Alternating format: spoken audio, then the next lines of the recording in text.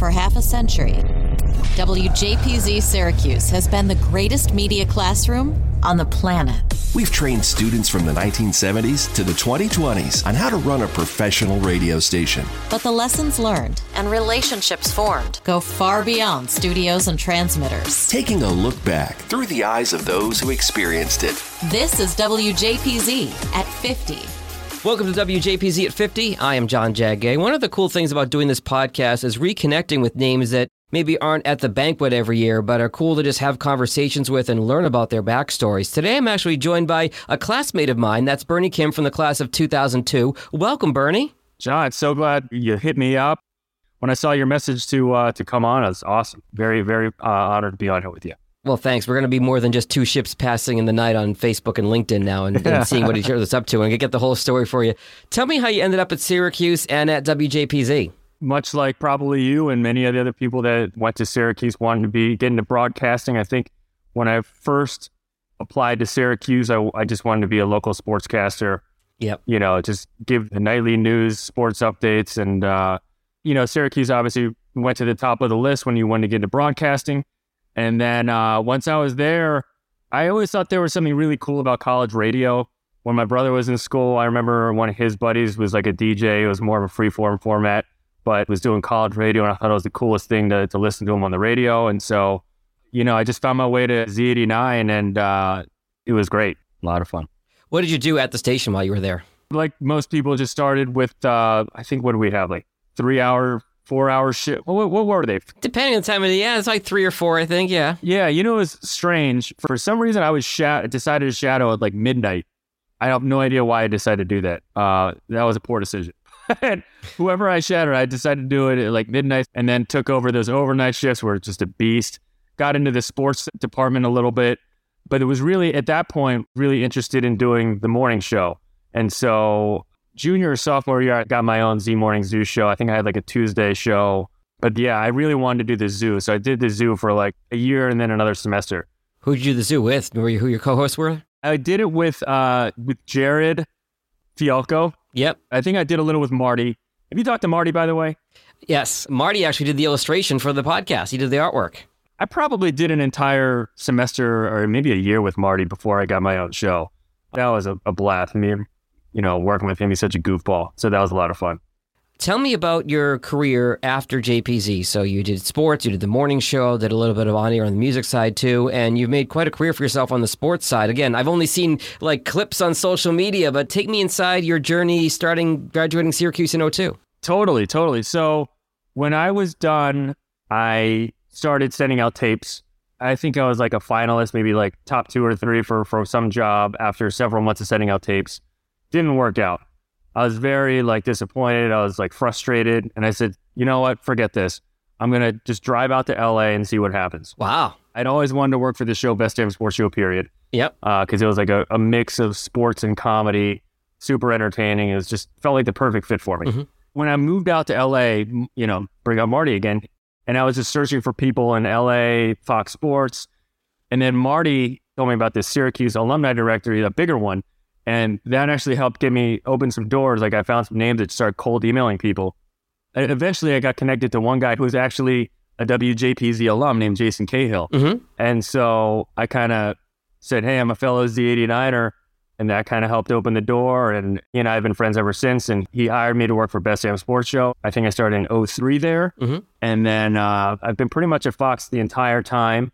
I left a couple times. I worked for another show called ESPN Hollywood. I worked for the show Big Brother on CBS, but pretty much for the last 13 years, I've been back at Fox Sports in some capacity. And in the last 13 or so, working for the NFL studio production for all kinds of Fox Sports stuff.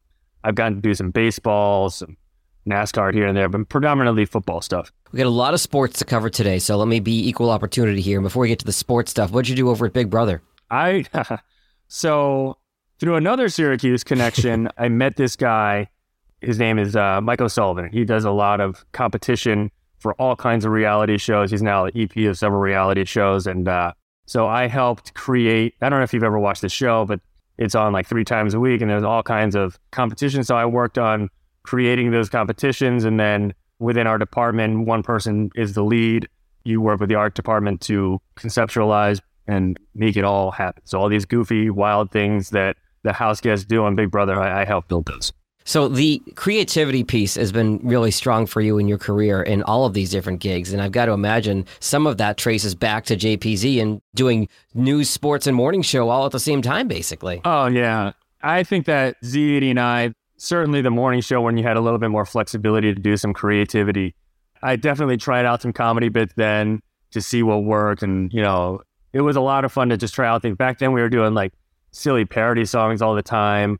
Like, I don't know if it still exists somewhere, but we did several parody songs, one of which being, it was a parody to DMX's Party Up, and we called it Potty Up, and it was all about taking a dump, which is, I don't know how that flew, but it did. It was pretty gross, but it aired several times, and it made us laugh a lot. So yeah, I definitely got to test out some comedy chops on air, for sure. For better or worse. So after Best Damn Sports Show, you end up over at Fox doing all kinds of NFL and sports stuff. Take me inside those roles and what you're doing there and the creativity and the segments and all the stuff you're doing over there or have been throughout your career. Yeah, so the typical week, like we're in the heart of NFL season. So the typical week is, our big day is on Sunday, obviously. We're in studio on Sunday. But then once the weekends, we're starting up on Monday again. We're trying to think of ideas for the next week. So basically, I'm ideating. Right now, we've gotten to a place where I have a team of a couple guys and then a few extra freelance writers, and we're just coming up with ideas, trying to get, a couple comedy skits on air every weekend. What's funny in football? What are football fans thinking about? What's goofy that happened? What's interesting on the schedule that's going to happen? And so we just try to take a comedic take on that. We just really try to have our fingers on the pulse of what's going on in football and how we can, sports are supposed to be entertaining. And we really try to take that humor angle and find something funny in what's going on in sports. So Monday, we'll come up with an idea. I'll look through the ideas. I'll say, all right, let's work on these couple ideas. I'll pitch that to my executive producer. He'll say, all right, these are good. And then I'll work with my team on executing these ideas. And we spend the week in pre-production. We usually shoot on a Friday, edit on a Saturday, and it airs on Sunday. And then on Monday, the whole thing starts up again. That's a tight turnaround. Yeah. I think when you look at sports radio, a lot of the best sports radio hosts, they're not just talking about what goes on between the lines and the X's and O's and all that stuff. You've got a fairly long pregame show at Fox on Sundays. And I think, you can't just do what's going to happen in the game, who's going to play, what's the point spread, all that kind of stuff. What goes into, and this is kind of a generic question, but what goes into making a good bit that fits for that show? What kind of criteria are you looking at when writers come to you? What do you think works for that lifestyle and that brand? The thing is, you can't get too granular with football detail. Mm-hmm. You have to keep it broad. We have a great research team at our network. I remember something they told us like 10, 12 years ago, which is the average fan can't even name 3 players on their own team. Wow. That gives great insight into how deep you can get. So you really have to stay big picture. Just because something is interesting on social media that gets tweeted out and passed around, you have to kind of consider the echo chamber that social media can be. Yeah. And that just because you're seeing it everywhere doesn't mean the average Joe fan in Indianapolis, Indiana is seeing that, So you have to stay broad, you have to stay big picture. There are some topics that just get more engagement than other topics. For example, the Dallas Cowboys are always engaging. Whether you love them or you hate them, they're just so popular. Sure. That anytime you do a bit on the Cowboys, it's probably, you'll get some kind of engagement on it. So you kind of got to stay big picture there, and you just got to stay relatable. You can't get too X's and O's. You got to just consider not the hardcore football fan. You don't want to exclude people. So you got to make it as relatable as possible and understandable as possible. You don't want anyone to have to explain like, oh, he did this. Like you can kind of throw that in there as like a side joke, but it can't be like the big piece. It has to be a little more broad. I remember one of my early radio mentors, I made some joke on the air when we were doing an air check, and he looked at me, he said, let me ask you a question. Do you think the average person walking into Walmart's going to get that joke? And I said, oh, maybe not. He goes, well, then don't make the joke. He goes, this is a top 40 radio station. We are Walmart. Yeah. And I'm not saying that specifically about your gig at Fox, but making sure that it has that broad appeal. 100%. That advice is exactly right. I'm sure you want to get deeper with some of your humor. You want to be a little more nuanced, but you don't want to go there too often. What are some of the more favorite bits that you've been a part of over the years? Any particular ones jump to mind? Ah, man. Well, this summer I did a great one with Jon Hamm where we went to the All-Star game, and basically the baseball producers came to me and said, we got Jon Hamm to do some bit for the All-Star game. We think you'd be great at it. Why don't you think of something? I was like, okay, what do I do with Jon Hamm? No pressure. Yeah, right. And so I thought this stupid idea, and I say stupid lovingly, but in baseball, there seems to be this new trend of teams celebrating with chains in the dugout or some kind of prop in the dugout. When someone hits a home run, they'll put on a home run chain, or they'll ring the bell, or the Red Sox would, ride down the laundry cart or whatever. And so I thought we could do something with Jon Hamm where we made up a home run chain for him called the Ham Slam chain. We took a giant canned ham and we bedazzled it, and we called it Ham Slam with 2 M's. And then we went around to different All-Stars and we said, if you hit a home run, we were the home run chain. And we went to like Giancarlo Stanton and Aaron Judge and Mookie Betts. And now it's just a ton of fun. And, leading up to that, I was like super worried that John wouldn't be into it. But he was into it, and he bought in, and it was a ton of fun. And yeah, that was one of my favorite ones recently that we done. So you're doing a lot of stuff behind the scenes, and you've been on air for some of these bits too, right? Yeah, it's been a while. There was a digital show that I did back in the day in 2009 for Fox. And then when that ended, the boss of that show is now my boss for the NFL show. And he kind of used me early in the day on air.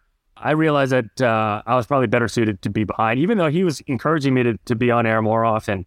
I just decided, I'm just going to stay behind it. And I think I was better suited. It's better for the show. Gotcha. What are some, you mentioned some Syracuse connections you've made getting out to Los Angeles. Are there some folks that you're staying connected with from Z89 that you were classmates with? Yeah, so I'm still in this fantasy baseball league that's been going on for 20 or so years now. It's like Andy Lynch and Bossy's in it, and Seth Brody and Raul Subramanian, who is a Z89, and Chris Carlson, and, various names that have come through the Z89 have been in this league. Chris Wojcik, Dave Friedman.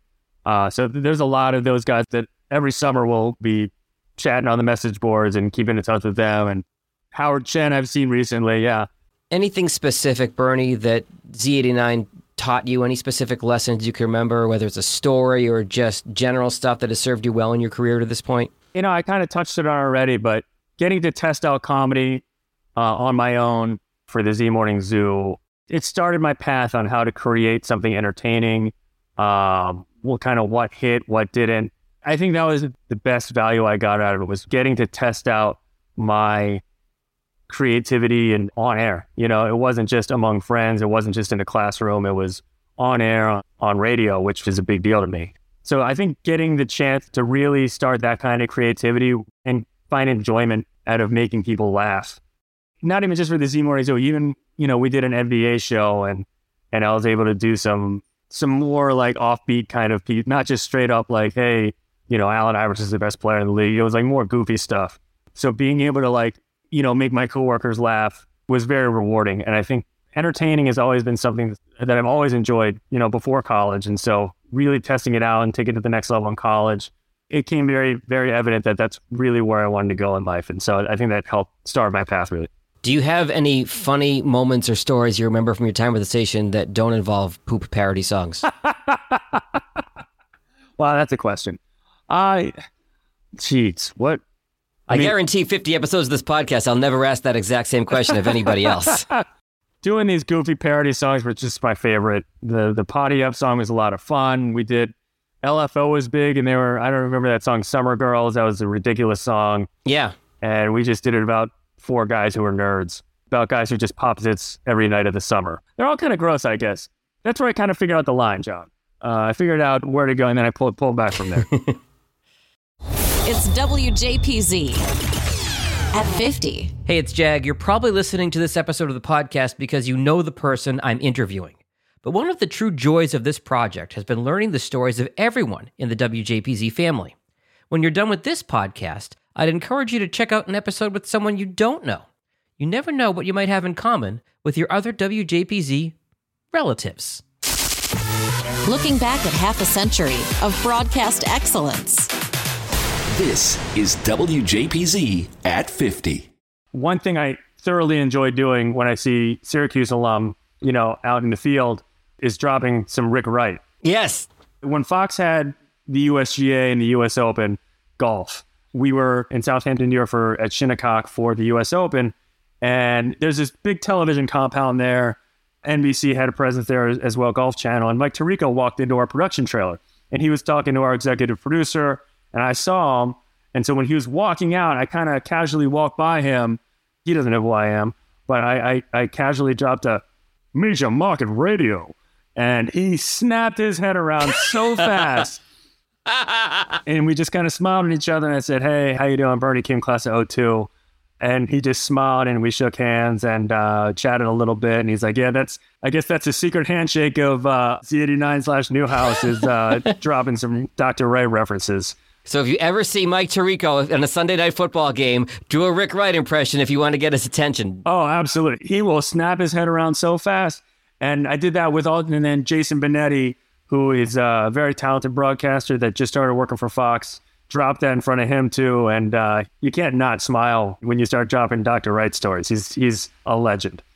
Bernie, you're working on one of the biggest shows of the biggest sports league out there, working for Fox NFL's coverage. What advice would you have to a student coming out that wants to break into sports/entertainment, whether it's mistakes to avoid or things to do as they get out of school and start their careers? What advice would you have for them? I would say, one, use Syracuse, use Z89 as your way in. Cold email people. If you're on LinkedIn and you see someone that's a Syracuse grad and it's somewhere you want to work or someone you want to get advice from, just cold email them. See what happens. Just say, short message, "Hey, I'm a Syracuse grad or I'm a Syracuse senior about to enter the workforce. If you have 5 minutes, I would love some of your time to just chat and get some advice." You'd be very surprised at how good people are with their time. If you see a WJPZ, alum, that goes even further. Any kind of connections you can build. When we were coming out of school, there wasn't LinkedIn, there wasn't Twitter, there wasn't Facebook or whatever. What do we have? For me, it was the NACAN directory. Yeah. It was the Syracuse alumni page, the Syracuse alumni directory that you'd have to just kind of search through. And that worked out very well for me. Now there's so many more resources out there, LinkedIn, Twitter, whatever, that people have already hit me up on to connect with. I've chatted with, I've tried to connect them when I can with other people. But for sure, reach out, start building your network. And that starts with the place you went to school. I think that's a very easy in. I think even with people that didn't go to Syracuse, I've just reached out to people on air, off air, trying to get their time. So just reach out to people. They can connect you to people. People are willing to pay it forward. They want to pay it forward. So that's the first bit of advice I would give to anyone trying to enter the industry. If you're still in school, especially somewhere like Syracuse where there's big time sports, anytime a networks comes in to do a broadcast, they're going to need like a runner. Yeah. Which is just the easiest entry in. It's a freelance job. You'll get paid to do whatever the production needs. It's a great way in. It's a great way. I think ESPN was just there. Anytime a network comes in, they're going to need what's called a runner to just be a gopher and just do whatever you need. Try to contact people, make your way in there. There's nothing better than on your resume than paid work. A lot of people in Newhouse, or Syracuse in general, they want to be on air. Yeah. And it's never bad to do behind the scenes. So we have a lot of Syracuse people actually that have come to be production assistants at Fox Sports. And then, they've just stayed and made their way up the ladder. But some people leave to do on-air stuff, and that's totally fine. If just because you want to do on-air doesn't mean you have to do it year one right out of college. Getting experience behind the scenes will help you a ton. There's no set path once you get into the workforce. Everyone's path is different. And there's no just because you did this, you're going to do this. So just know that, especially on air, but definitely in the television and broadcasting industry in general, there's ups and downs. I've been laid off from a job. I've been on shows that have been canceled. Mm-hmm. You have to be prepared for the ebbs and flows of job stability in this industry because it's always changing. Last question for you. So you mentioned different shows that you've been on. the show that you're working on now, one of the most high-profile shows in sports. Take me behind the scenes there. What's it like, with the crew there and the whole cast there, and what's it like being at the top of the mountain, so to speak? Yeah, it's great, man. I'll just talk about Sundays, really. Sundays, the guys get in, their first meeting at 6:30 a.m. because we're on the West Coast. We're in LA. Right. And the games for us start at 10 a.m. The guys get in, first meeting at 6:30. The rest of their production crew, they're already jamming. We have graphics being built, tapes being made. Everyone else is jamming. The talent gets in at 6:30. We start rehearsals just after 7 a.m. Our first pregame show with Carissa Thompson and Sean Payton and Michael Vick starts at 8 a.m. And then the Terry Strahan, Kurt Menefee show starts at 9 a.m. We're live on at 9. And then once the game kicks off at 10, all the talent goes into the green room. We call it the avocado room. And we have all the games up. The key there is, any given Sunday we'll have 3, 4, 5 Fox games to do a halftime for. And so I'm in there. I'm helping the talent formulate ideas for what halftime tape they should do, analysis for the game. For example, this weekend we have like Carolina versus Baltimore. And so that'll get assigned to somebody. Maybe Sean Payton will get assigned that game. And everyone will have the games up, and maybe Lamar Jackson will have some great runs or great throws, or we'll say, hey, Lamar's doing great deep throws. So we'll put together a tape on that. The analysts, of course, are leading the way on that, and I'll just help kind of supplement their ideas, or maybe if they're struggling to formulate an idea, I'll toss out some ideas, and we'll come to an agreement on the tape. And then we send that information back to our guys in highlights, and they'll start compiling the tapes in the first half. So that when we get to halftime, we'll go through all the highlights, and then Kurt will say, all right, Sean, what are you seeing in this Carolina game? Mm-hmm. And then he'll go into his analysis, and we'll put on the tape. So the morning, it's just while the games are on, we're watching the games, we're seeing what we want to talk about, and I'm just making sure that our talent are in the right place to talk about the games, getting the statistics they need. We're highlighting the things that we want to express to the audience and give them a better understanding of the game. So as a football fanatic, it's pretty cool to be in a room with Jimmy Johnson and Michael Strahan and Terry Bradshaw and Sean Payton as we're just watching football. And me with zero football experience outside of flag football. I have zero football experience. I didn't play college. Definitely didn't play college. I didn't play high school. Was there flag football at C89? Did we do that? Maybe we did some intramural stuff, but definitely that's not gonna give any street cred with Terry Bradshaw and Michael Strahan and Jimmy Johnson. Gotcha. Okay, yeah, exactly right. But I will say that I've built up enough credibility where we can bounce ideas off each other. And like I said, I'm not leading the cart there at all. I'm not going to try to give any misconception. These guys, Howie Long knows what he wants to talk about, but he'll definitely formulate his ideas, with me. The guys always want a little advice on how to craft it and say it right. And so, I'll just help them out doing that. And I got to tell you, as a football fanatic, being in that green room every Sunday is pretty wild. Definitely like a pinch me moment where you're chopping it up. I'm sitting next to Charles Woodson, who's just done his morning show at 8. And it's just kind of wild. I'm just chopping it up with Charles Woodson. You're a Michigan guy now. Yeah. He's a legend. The guy's a legend. So it's pretty cool to be in that room and to listen to those guys, the best of the best talk about football. It's pretty wild. Any run-ins with any big-time football players you've done segments with or done bits with that come to mind? I try not to get starstruck, but yeah, boy, so many different people have come through. When I first started Best Damn, I remember turning to my right and seeing Emmitt Smith and being like, holy crap, there's Emmitt Smith. Or walking next to Tony Dorsett as we were walking to set. Or I think the only time I felt kind of starstruck was early in my career and talking to Deion Sanders on the phone because he was going to be a guest. And I'm like, man, this is kind of wild. So we've just had so many run-ins with different athletes, and you kind of try not to let it phase you. But then when I kind of look back at it, I was like, yeah, it's pretty cool. I don't know if you saw this, but maybe you can supplement this somehow. But years ago, we used to work with Donovan McNabb. Mm-hmm. And back in the day, do you remember the Syracuse-Virginia Tech game? We stormed the field our freshman year, yeah. That's right. There was a guy, one of our classmates named Adam Levinson, and he was like, oh, yeah, I saw you on TV. I'm like, what are you talking about? And he showed me a tape where I'm running behind McNabb, totally blew right by him, didn't pay him any attention. And so when McNabb was working for us, I was like, I'm going to make up for this. I'm going to get my own little redemption here.